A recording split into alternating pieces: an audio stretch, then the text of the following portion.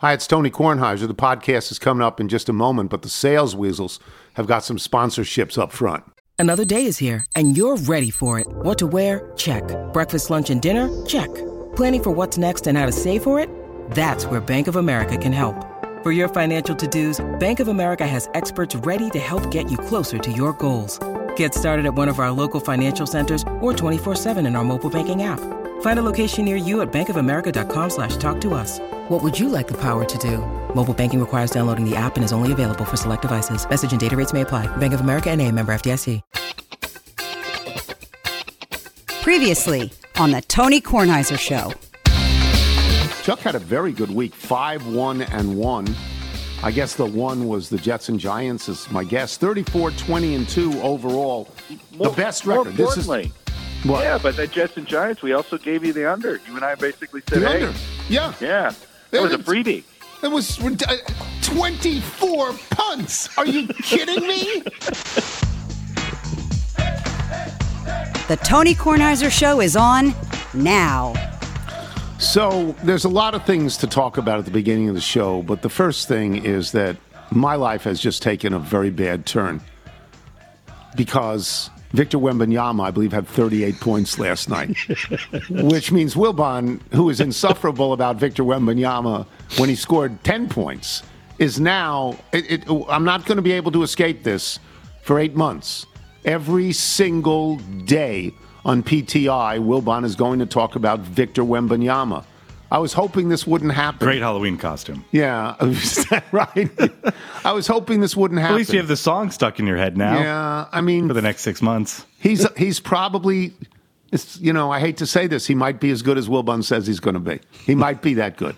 Other people seem to say that too. They seem to look at him. They seem to know intuitively that this guy is going to be a revolution. So that's that's bad, but we're going to have to live with it. It's bad. Nigel on vacation again, a third day. We expect to have him back next week, unless I'm actually back. You're back? Yes, I've returned. Wasn't really on vacation. I was on special assignment. As you may or may not know, the king has a bit of a speech impediment, so I had to go over there and give him some help for some speeches he's got coming up. King Charles has a speech impediment? Well, not anymore. Not after my work. I didn't realize that. Now, there was another king that had a speech impediment that was the subject of a very, very good movie. But I didn't know that Prince Charles turning King Charles had a speech impediment. Well, he may or may not, but it was a lovely trip over to Buckingham Palace. Yes. That's good to know. The Thursday night football game, not tremendously exciting in the sense of doesn't draw you in. Last night, Steelers and Titans in Pittsburgh. Pittsburgh won the game 20-16, not a lot of scoring. Will Levis, who had 4 touchdowns and no interceptions in his debut last week for Tennessee, found the going a little rougher this time as T.J. Watt and his pals made it harder. He completed 22 of 39 passes, which is okay, 262 yards, which is okay, but no touchdowns and 1 interceptions. That's hello, welcome to the NFL when somebody has a week to scout you. When Mike Tomlin has a week to scout you, this is what happens. The World Series is done. Everybody knows what happened. My feeling about the World Series, there's 2 things that I think are pretty cool. Bruce Bochy walked in to the Texas Rangers this year. He'd never managed them before. He'd been out of baseball for a couple of years after managing the San Francisco Giants to 3 different World Series. He walks into the Texas Rangers, a team that had lost over 100 games 2 years ago. He gets them to the World Series, and he won it. He now has 4 World Series rings. He went once with San Diego. So he's got 4 out of 5, 4 World Series rings. And in the last, he's also got 2 different franchises he won the World Series with. In the last 75 years, he joins only 2 other managers, Tony La Russa and Sparky Anderson, as winning World Series with different franchises. That is an extraordinary exclusive club. And I had no sense of it. I had no sense that Bochy was this good, but he's obviously this good, as is Corey Seager. What Texas went out and did is they spent a lot of money on free agents. Not everybody does this. Arizona didn't do this. Arizona got to the World Series with a relatively low payroll. I think it's around 20 or something like that. It may be lower than that. Texas gave Chris Young a lot of money and said, build us a team. and he went out and he got 3 big free agents. One hasn't worked out at all yet, Jacob deGrom, because he's getting another Tommy John. So you don't know. You don't know down the road what's going to happen with Jacob deGrom. But Marcus Semien and Corey Seager have worked out. Marcus Semien in games 4 and 5 had clutch hits, as did Corey Seager. It was total poetry that Corey Seager got the hit that broke up the no-hitter and scored the first run, the only run actually that Texas needed. Corey Seager now, here's his list of people who have been the MVP in the World Series more than once. Now, they didn't give out MVPs in the World Series till probably the 1950s or 60s. They didn't do it. But still, that's 70 years that you can deal with. Here are the people who've won more than one MVP in the World Series. Sandy Koufax, Bob Gibson, Reggie Jackson, and Corey Seager. That's pretty good. Michael, I thought... He's moving up the all-time homer list in the postseason. Yeah, he's got the most home runs by a shortstop ever in postseason work. Michael, I know that the games, especially after Game 1, the disparity in score was large in 3 of the next 4 games. But I thought it was a pretty interesting series to watch. I enjoyed watching what I watched. Yeah, we talked about this a week ago. I think this was a World Series for baseball fans, and it was actually no ratings. It was a balance to fix what happened in the earlier rounds. So you had really compelling Game 7s in the championship series. You had divisional rounds that were meaningless, and frankly, you had wild cards that sort of went very quickly. But this was it felt more competitive than what the scores said. For us locally, we had some small connections. I mean, seeing Mike Maddox come out with the pitching coach, the calmest, hand on the shoulder that you'll ever see. They brought him out of retirement. He comes in and quickly, wins the World Series here, and to see the kid from Virginia who closed out, got the final 7 outs, I think, who also won a college series at Virginia, Josh Sports. Oh, is that right? Yeah, he's a McLean kid. Oh, I didn't realize that. Yeah, I didn't realize that. It definitely felt more compelling than what the score said. No one That's watched it. That's how I felt. I mean, I understand nobody watched, and I understand why nobody watched. Nobody knows these teams. Nobody knows anybody on these teams. These teams lost over 100 games 2 years ago. They have not been a factor. They've not been a factor in baseball, Arizona or Texas. No factor. So nobody is brought to the television set. But I thought it was actually... And you know what? After a year of change, to see the way the Diamondbacks played, which is, you get on base and you can score from anywhere. Small ball. They're running around. Yeah, that was it was fun to see that succeed in the playoffs. Yeah. And I will talk now somewhat briefly about Bobby Knight, who passed away yesterday or the day before. Yeah, day before, at 83 years old. And I am asked on the PTI show, my thoughts on Bobby Knight. My first one is he was a great coach. This is an undeniable thing. My honest first thought is not about his behavior. My first thought is about his coaching. He won 3 national championships. He won a gold medal in the Olympics. And in 1976, he had the last unbeaten team. And if you measure, and I think it's fair to measure a large college program by how their players do in the pros. I think that's fair. And you'll recall how many great pros John Wooden had at UCLA and how many great pros Mike Krzyzewski had at Duke. You have to consider that. Bobby Knight had one player, Isaiah Thomas, who ever made an all-star team in the NBA. One. So he made something out of nothing better than anybody has ever done it. He recruited players for the kind of team that he wanted. He was a college basketball coach. I want a pro coach. He didn't have that thing that John Calipari goes into your home and says, I'll get you to the pros. This is what I do. And John Calipari has turned out an extraordinary number of great professional basketball players. But Bobby Knight's turned out one. Isaiah Thomas, one all-star. So my first thought about him is the great coaching. And very closely following that, immediately following that, is Bobby Knight's ego and his sense of entitlement. And you'll see clips all over the place of Bobby Knight saying, we're going to do it my way. Bobby Knight said, we're going to do it my way, more than Frank Sinatra said it. It was always my way. There's an hour-long highlight reel that anybody could make about his terrible behavior. You have him throwing the chair. You don't have him stuffing the guy in the garbage can because there was no footage of that. It was too many years ago. You have him throwing the chair. You have him choking the kid. You have him screaming at press conferences. You have him make fun of people whenever he can. You see him on the sidelines, and it literally, he's so angry and so screaming, it feels like his head is going to explode right on the air, insulting everybody in the world. So you have to factor that in. You have to factor in his behavior, his ego, and his entitlement, along with the brilliance of his coaching, and along with the fact that he never cheated. He never cheated. Nobody ever said Bob Knight cheated. And Bob Knight knew everybody who did cheat. And an overwhelming majority of coaches cheated. And he never cheated. So what I said on the show and what I'll say now is I will not make him a villain, but I cannot make him simply a hero. It's just more complicated than that. More complicated than that. And he was a giant figure. I'll briefly describe one specific incident that I had with Bobby Knight. Bobby Knight hated sports writers. He had a very good line. He would say, we all learn to write in second grade and then we move on to better things, more important things. One could argue that coaching college basketball is not more important, but in any case, it's a very good line. There was a small group of writers that he liked, very small, and it included Dave Kindred when he was in Washington. It included Billy Reed of the Louisville Courier-Journal. It included David Israel when he was in Chicago. It included Mike Lupica when he was in New York. And because some of those guys were my friends, Knight sort of tolerated me. And he did, even though he knew that when I wrote about him, I tried to make fun of him as often as I could. But he tolerated me. And one time, we were together at a NCAA regional that I believe was in Washington or Philadelphia. I'm not sure where it was. It was probably in the 90s. It had to be in the 90s. I'm sure it was in the 90s. And we were talking, just him and me. We were talking on the side of a court, where every other teams were practicing.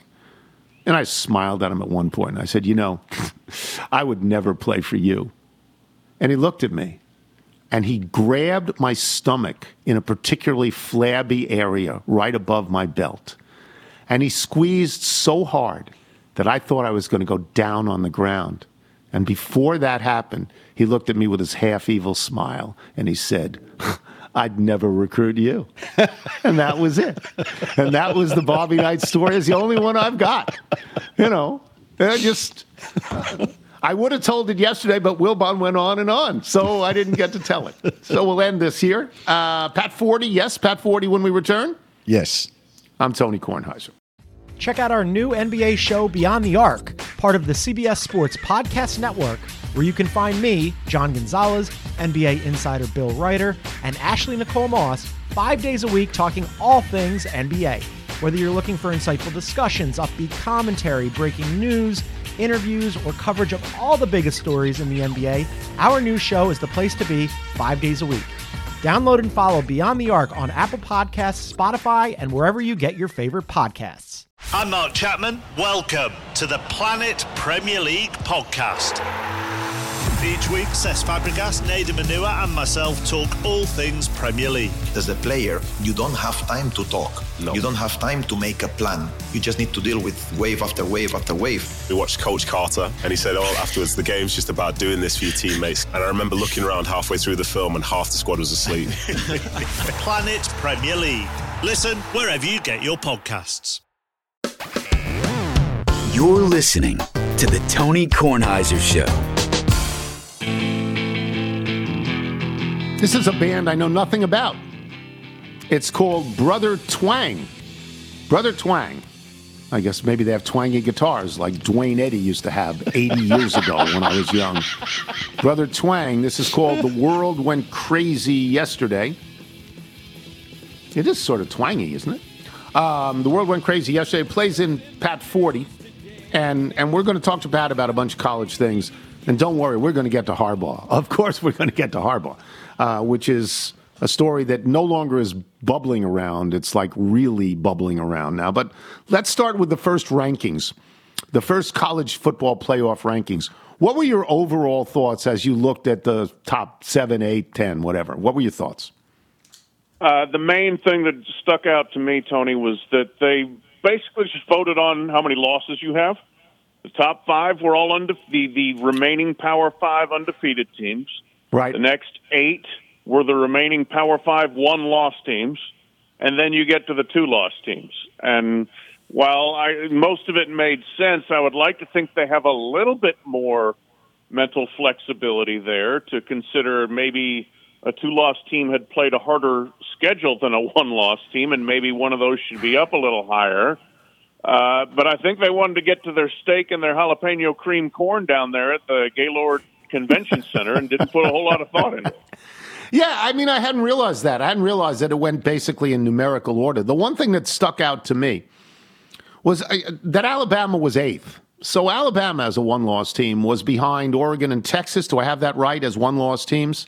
I think I'm right on that. Mm-hmm. And so that indicated to me that the committee was sort of higher on the Pac-12 than I ever remember it being, and that it might not necessarily put 2 SEC teams in the last playoff round we're going to have of just 4, even though the SEC, the statistics are amazing.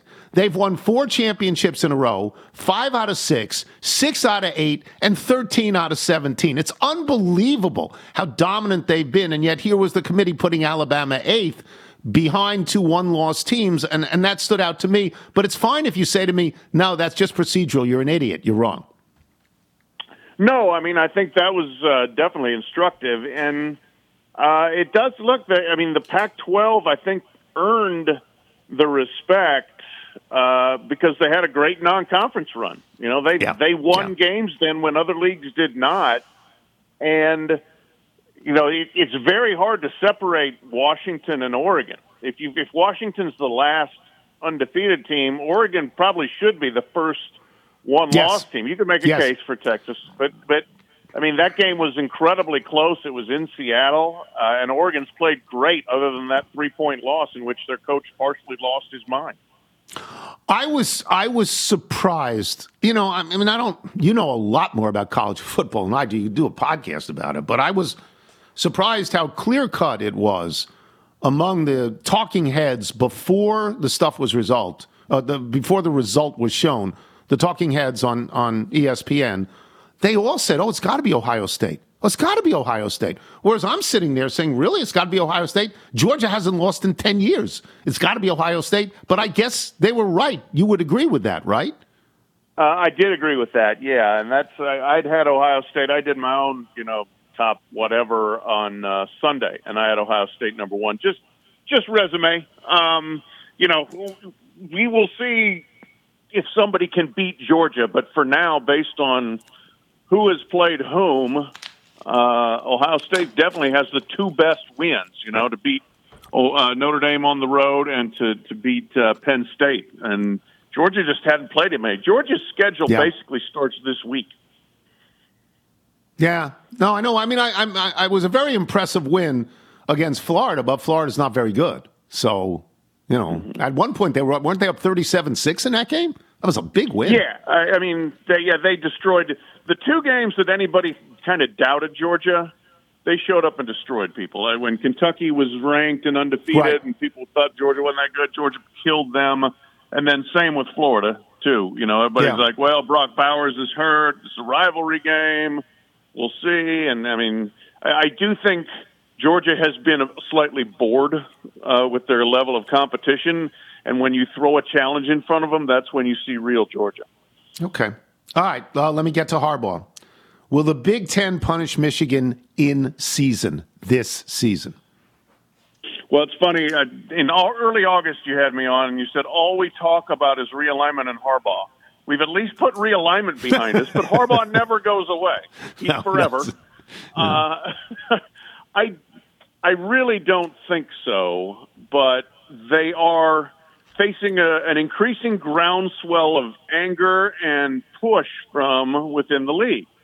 Because the problem for the Big Ten is, while Michigan could make you a lot of money in the college football playoff, there are 13 other teams in the league that are furious at Michigan because Michigan spied on them and tried to cheat to beat them. Allegedly. Let's throw the allegedly in there for now. But I think it's pretty darn clear what Connor Stallions was up to. Now, who he was reporting to and who knew what's a different issue. But still, He was a Michigan staffer who was completely out of his mind. So there was a conference call Wednesday night among coaches and Commissioner Tony Petitti. And the coaches, from what I heard, went off on the commissioner. And then there was another conference call Thursday afternoon, evening, with the athletic directors. And the athletic directors were more measured and a little more strategic about it. Thank you, Commissioner, for listening to us. We appreciate you being in this position to, take in our concerns. Now here's our concerns for an hour and a half. So there's a lot of pressure on Tony Petitti. He's been the commissioner for 6 months. He's got a TV background. He doesn't have a campus background. He doesn't have deep relationships really with the presidents and the chancellors and everybody else on these campuses. But there's a lot of mad people in the Big Ten that want to see the Big Ten do something. I don't think they will do anything meaningful, but we'll see. All right. So the fact that he has a TV background would indicate to me that he's not going to do anything because he understands how much money is at stake if you get into the playoffs. If you sanction Michigan now, you take away basically their opportunity to get in the playoffs and win the national championship. And if they then beat Ohio State, you take away any Big Ten representation in the playoffs and the national championship. Monetarily, that's insane, right? It's insane. Yeah, and the other factor there, Fox dang near runs the Big Ten, right? Yeah. He calls Fox and says, yeah, we're going to nuke Michigan, and they stroke out. Are you kidding me? That's right. It is just like it would be so counterintuitive to the capitalistic instincts of everyone involved from a Big Ten standpoint and a broadcast standpoint. So it would take something pretty remarkable on Petitti's behalf to do this. How do you feel about all these gutless coaches in the Big Ten not putting their name or their face and going on the record with what they want to do to Harbaugh? How about that? Yeah, I mean, look, exactly, because we know what's happened. And I applauded I'm blanking on his name, the new Purdue coach, last night, Ryan Walters, on his radio show. He put his name behind it. Oh, good. He said, okay. He said, hey, we know it happened. We know they were in our stadium, that they were spying on us, basically, and he was upset about it. But I applaud him. The rest of them, it's all gutless, duck and cover. Yeah, sure. And I mean, the facts are out there. Or at least the information is out there about what happened. So I don't know why you have to feel like you can't put your name on it. Yeah, circumstantially, it looks very clear that they cheated. In the 3 years that the Sky Stallions was running around, they were 33-3 overall and 22-1 in the Big Ten. In the 3 previous years, they were 16-8 in the Big Ten and 21-11 overall. So come on. Did Harbaugh get great overnight? Come on. He had stuff to work with. All right, I'll move on. I've already eulogized Knight on this show, but I will ask you this. Where do you rank him as a coach? How high in the pantheon of college basketball coaches do you put him? I think he's a Mount Rushmore. If you got 4 on a Mount Rushmore, Wooden, Krzyzewski, probably, Knight, Dean Smith, maybe.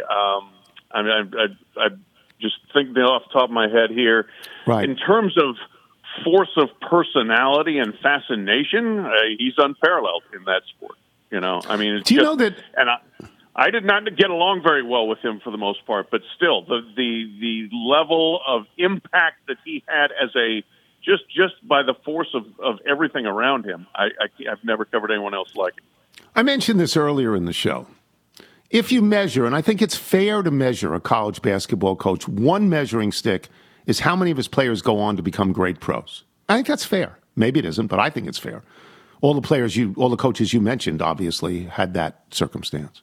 He had one guy, Isaiah Thomas, make an NBA All-Star team. One guy. What does that tell you about the way he, put a team together? It's amazing to get something out of nothing, right? Yeah, I mean, truly incredible.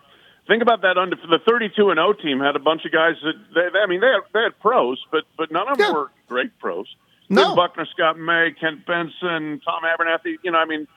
His teams were, I thought the ultimate team, collection of guys that played the game the way Knight taught them to play it and executed the man-to-man defense, the motion offense, and just played together to such an excellent level that they could beat anyone, literally anyone, in the 1970-60.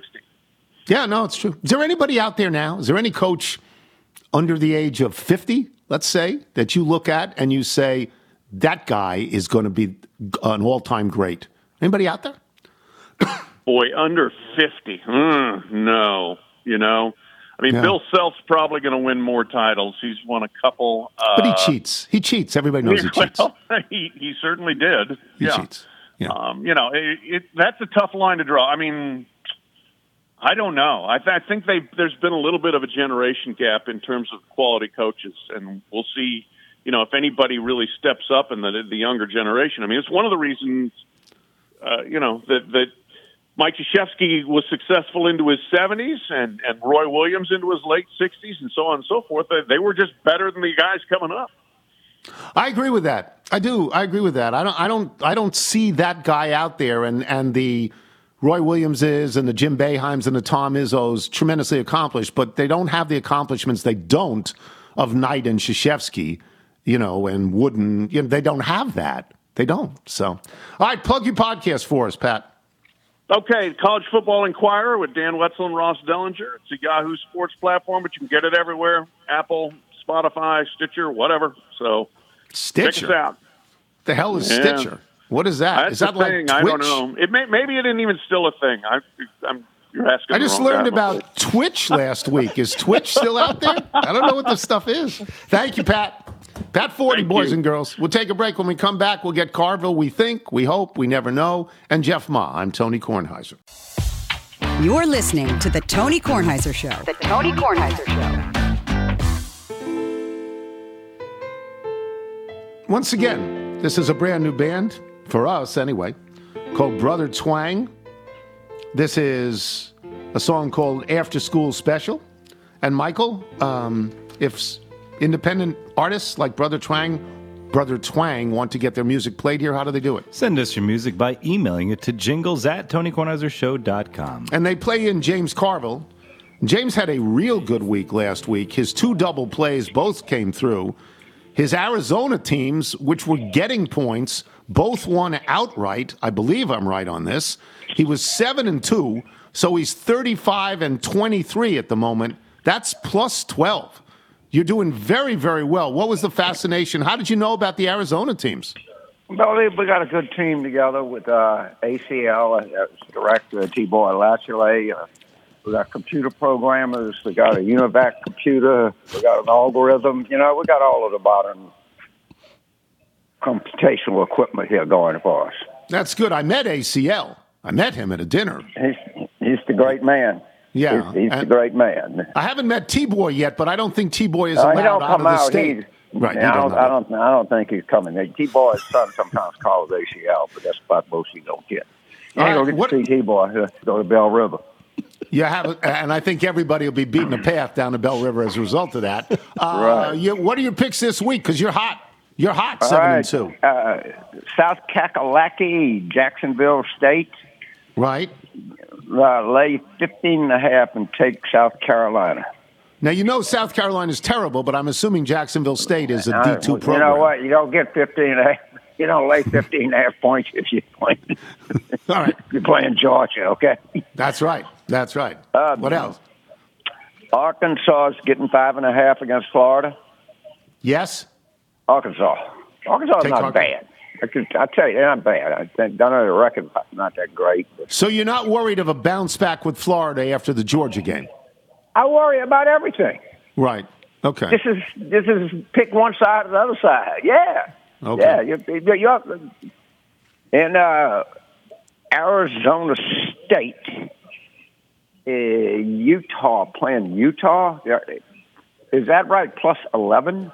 Plus 11. Who you taking? Yeah, give me something from Arizona and 11 points, and I'm putting it in my satchel and running with it. I'm taking Arizona State.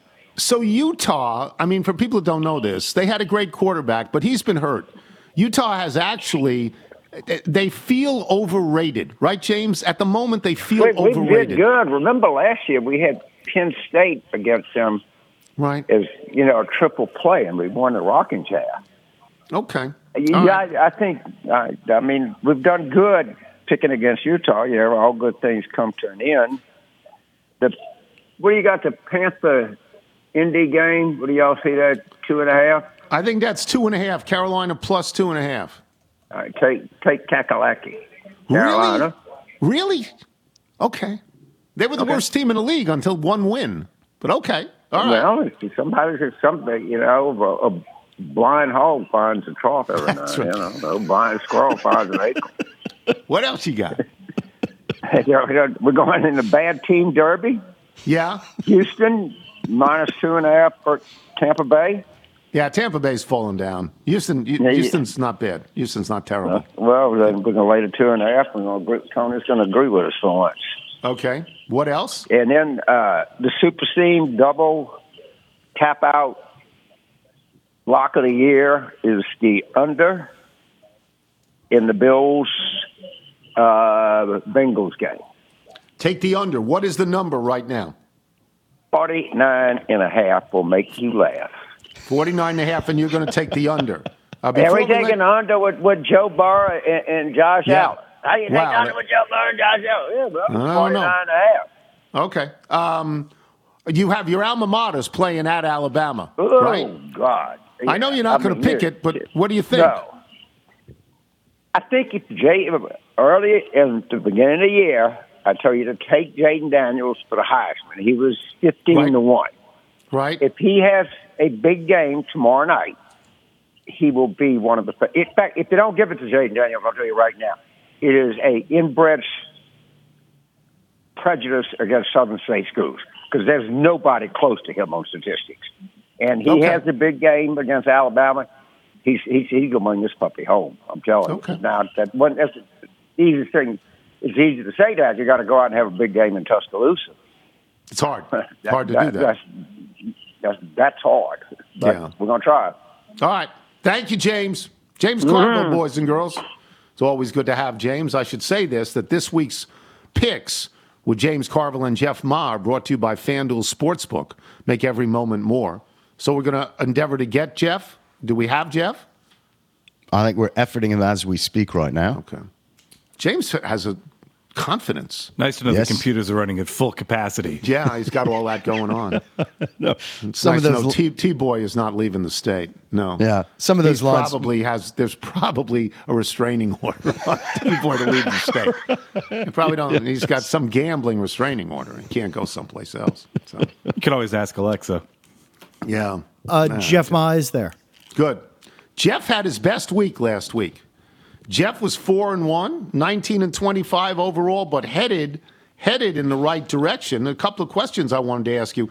The first one is, and I don't have this line in front of me, Mark Davis, who I don't think knows what he's doing necessarily with the Raiders, blew up his whole team. Fired the coach, fired the general manager, fired, I think, the offensive coordinator, benched the quarterback. Who are the Raiders playing? What is the effect on the line with something like that, Jeff? Have you heard the whole story of the firing and the Halloween costume? No. Supposedly, Josh McDaniels is a really big Halloween guy. He goes all out for Halloween, and he dressed up like Mark for Halloween. Came in the morning, and I guess Mark took it was a good sport at first, and I guess he orders from P.F. Chang's all the time, and they had P.F. Chang's lunch together. And when Josh McDaniels got his fortune cookie, he opened it up, and it said, "You're fired, hotshot." No, is that really true? That's the story that I read. I think it was on The Athletic that they talked about that. You should look it up. But so that line opened.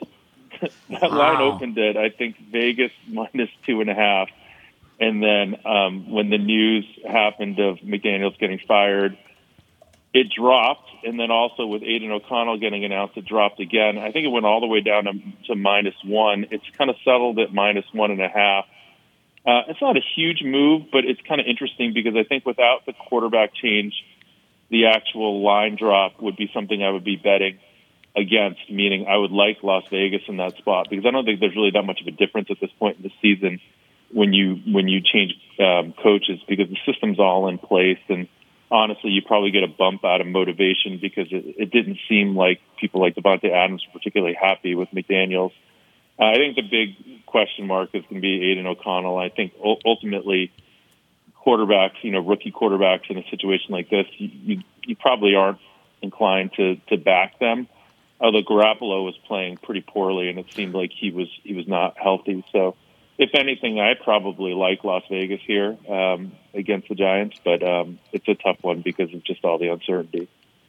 Are any of the trade deadline moves affecting the line in a particular game?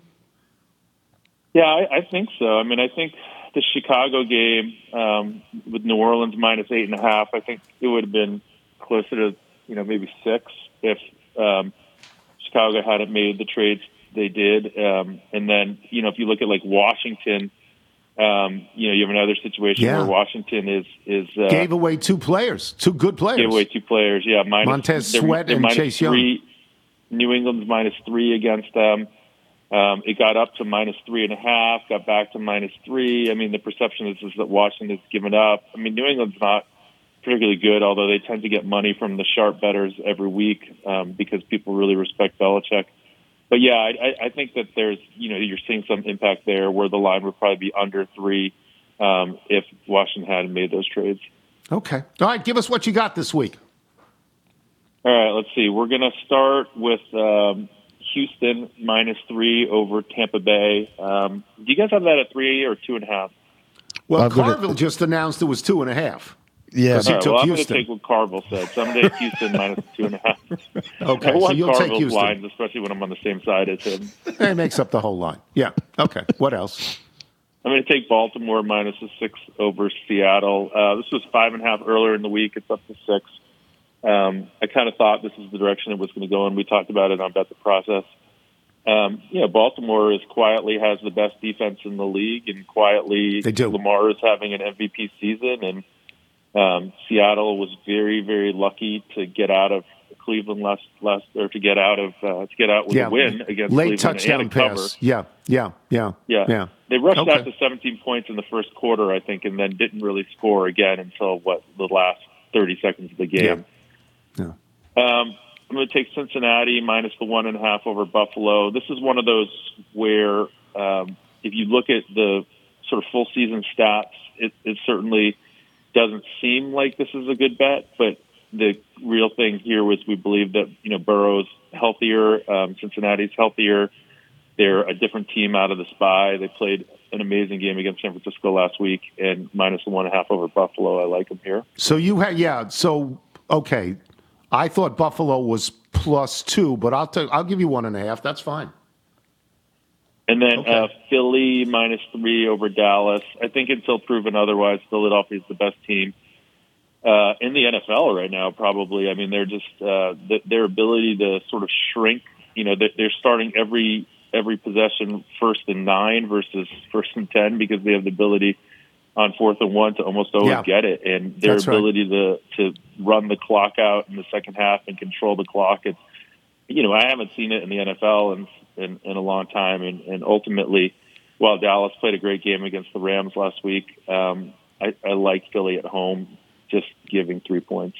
People say that they have the best offensive line in football, and that helps you control things. Dallas is a very weird team. They either win by 20 or lose by 20. And this is a very big game, I think, for Dallas. I do. I mean, they don't usually beat the good teams, so we'll see. Okay, what else? And then I'm going to take one college game. We'll give you a name, Tony Muskett. He's UVA's quarterback. UVA was pretty terrible most of the season until he came back, and they've been really good the last 2 weeks.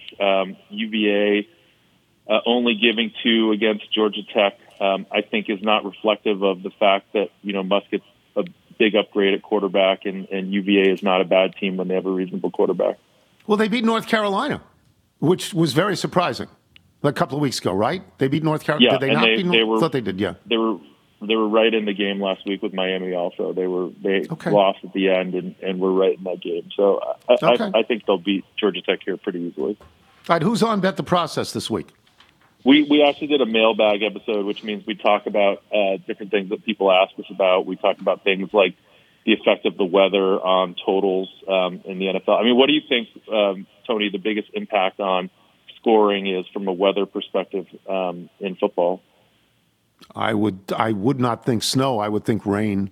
No, it's actually wind.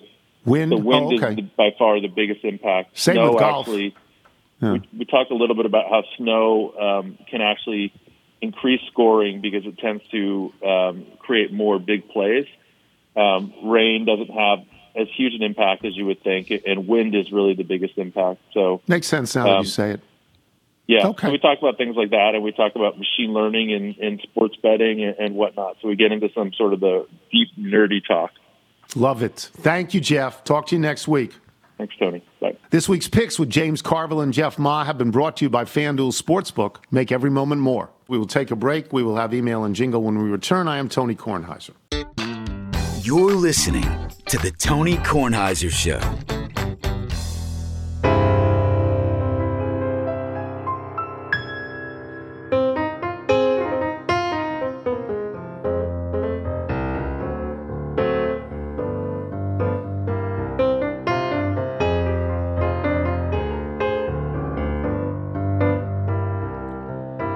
Here comes Tony Mailbag. Got your emails, your faxes, and your notes. Here comes Mr. Tony's Mailbag. Gonna read some for all of you folks. Have mercy.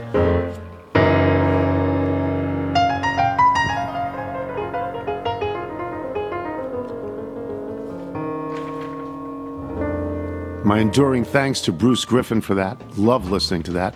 Michael, you did Bethesda Bagels today.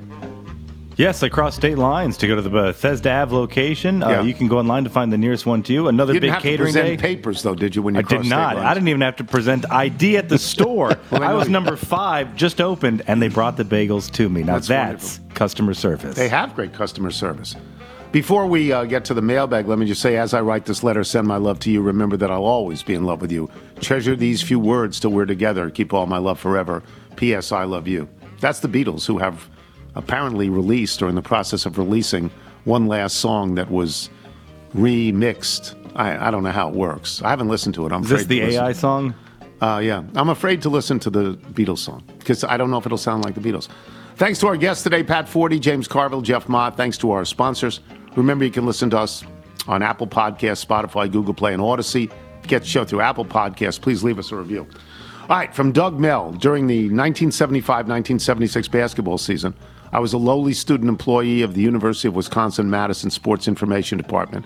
One of my jobs was to escort the opposing basketball coach from the locker room to the media room in the old Wisconsin Fieldhouse. Most of the time it went fine, especially if the opposing team had beaten the Badgers, but you never knew with coaches.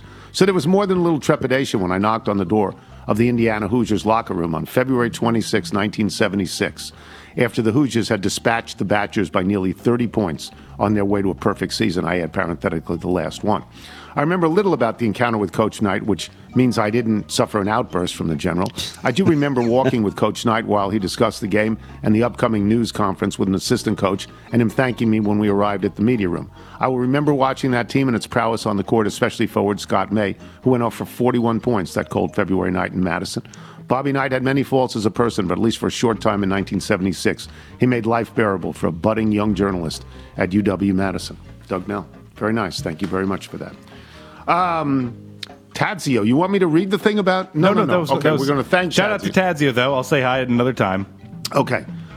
From Ben Hartheimer, Washington, D.C., Chuck and Roxy, episode 186. Thought you might appreciate a local Chevy Chase, D.C. Halloween traffic report. My parents' house, located on Rittenhouse Street, received well over 1,000 trick-or-treaters this year. We We handed out our signature full-size candy bars and ran out by 8 p.m. For those watching on News Channel 8, I have included a photo of the candy and a 20-second time-lapse video showing the non-stop stream of kids from about 5:30 to 8 p.m. La Cheeserie, Ben Cliffy Hartheimer. All right, he must have been a Cliffy on the show. Ask Michael to show you the video on his phone. It's absolutely astonishing to Sean's watch. a full-size candy house. Sean Cherry. Yep. Sean, you do full-size candy? Full size, We have 112 tiny little this year. We have the tiny little bites. That's why nobody comes, which is good. I have a picture here. Ronnie Newmeyer sent this. One day while working at my father's pizza restaurant, Armand Pizza, in the Tenley Circle in the 90s, I was stunned to see one of my teenage baseball heroes walk in, the great slugger Frank Howard. Howard was working for a liquor company after he retired, and he was there to pitch a product. I ran upstairs to tell my dad that Frank Howard was in the restaurant. Lou and I both ran downstairs excited to see him. Lou walked up to Frank, stuck out his hand, and seeing Frank's 6'7" frame, said, "My God, look at that strike zone." Hondo, without missing a beat, shot back 1,460 times. They both laughed like loons. Despite being one of the best power hitters in the game, Frank knew exactly how many times he'd struck out and had no problem poking fun at himself. See you in the painted seats, Hondo. Very, very lovely. Stuart Cunningham. Are we still doing the odometer game? I'm coming up on 100K soon. I wanted to know, should I have the camera ready? If you're still taking snack down entries, I'm going with black raspberry ice cream for the win. Don Hammock, Biloxi, Mississippi. I had to laugh when you complained about Carville's picks of obscure games, then mentioned Troy. I know a guy who can help. I get Twitter notifications about Troy generated by fellow little Craig Stevenson, who covers the Trojans for Alabama.com, formerly the Mobile Press Register. I know there's no way in heck you're going to use social media to get those scores, but I have Craig's cell phone in case you want to give him a call in the future. From Ryan Lauer in Providence, Rhode Island. On a cold fall day in New England, I had a 4-year-old homesick. As Michael can attest, screen time rules go out the window when the survival is the goal of the day. While trying to get some work done in an adjacent room, the soothing sounds of Dan Byrne filled my ears. The genius jingle writer's theme song for the tolerable kids show Stinky and Dirty was my David Aldrich moment. I tried explaining to a congested 4-year-old that Daddy likes this guy and has a Victor Wembanyama song by the same singer stuck in his head on a weekly basis. Blank stares. Anyway, I'm thankful for the connective tissue of the show and bringing light to a day that was feeling pretty bleak. Some apple juice and Dan Byrne, and the kid is on the mend. Derek from Everett, Washington. Tony had me rethinking my whole childhood when he stated that Butterfinger is not a chocolate-based candy. What did you think it was covered with? Dairy dessert? Yeah, I made a mistake on that. I mean, it's mostly this peanut butter crunch, and I forgot that it was, in fact, covered with chocolate. So that's my error. I apologize for that. Bill Isaacson writes, I am chagrined to have learned more information about Muskrat Love. As you may not know, Chuck of Chuck and Roxy is a professional drummer.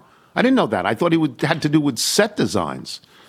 He has now reported that in an otherwise distinguished career, he did some drumming for the Captain and Tennille and worse that included performances of Muskrat Love.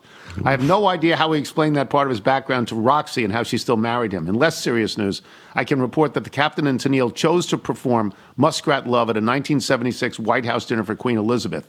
The press subsequently reported that a guest stated it was in very poor taste to sing of mating muskrats before the Queen. Steve the Sycophant, our friend in Herndon, writes, Michael's mention of the Hammer dressing as a T-Rex this Halloween brought back memories from way back when my younger and youngest sons, then 4 and 6, were clothed in T-Rex costumes handmade by their maternal grandmother. The boys were perturbed, however, by their tails dragging on the ground since they knew from watching movies and cartoons that real T-Rex's tails waved in the air.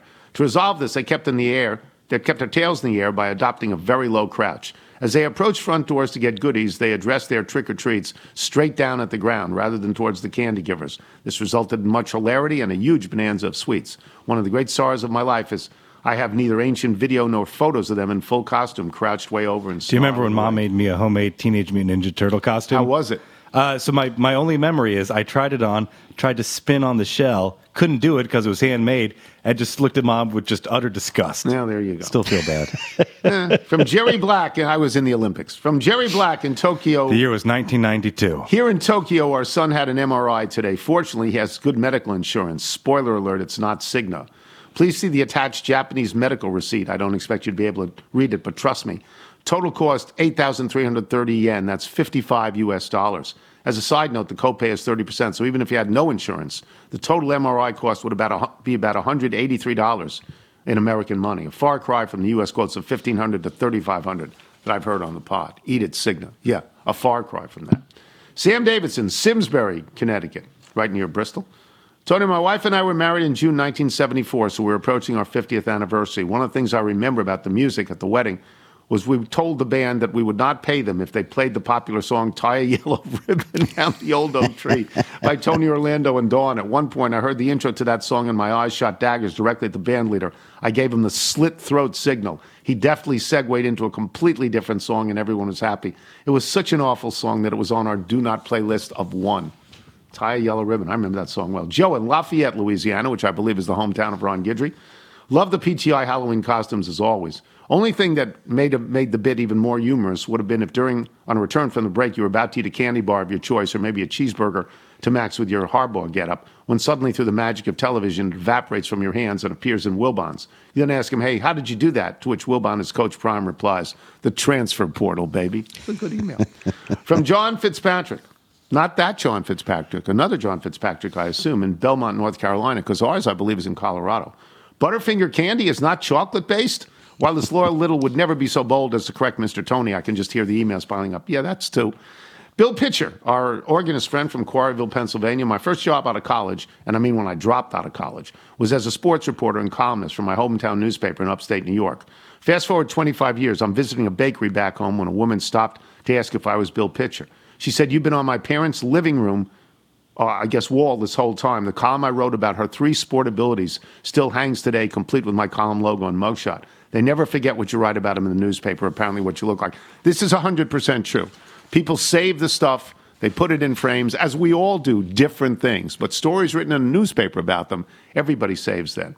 And from George Scoopus in the mountains of Whistler, British Columbia in Canada. Love the show. Thought I'd send some of my band's original music. We are Brother Twang.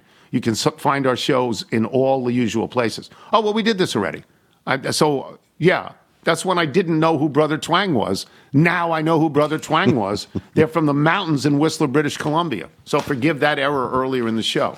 If you're out on your bike tonight, everyone, as always, do wear white. And tell me, you brought 3 of your friends. Could you please introduce Yes, there's George Parasol, Ringo Stone, and Paul McCharmley.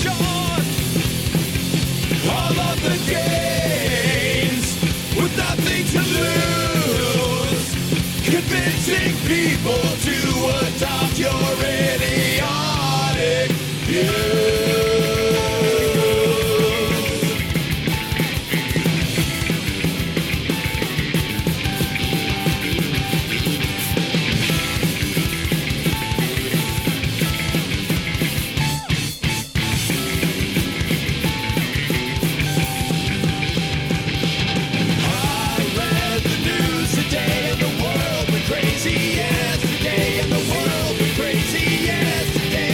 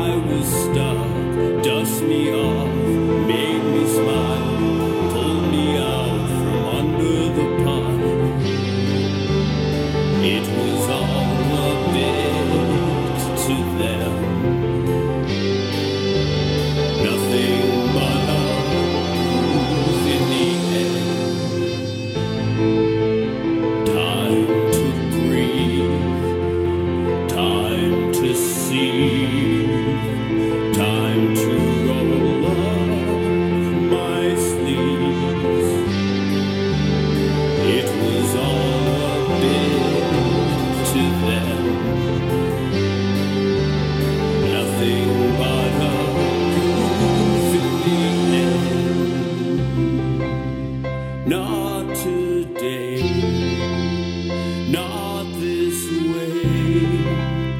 I'm not a joke to be played. I'm okay, so I say sorry, it has to be this way.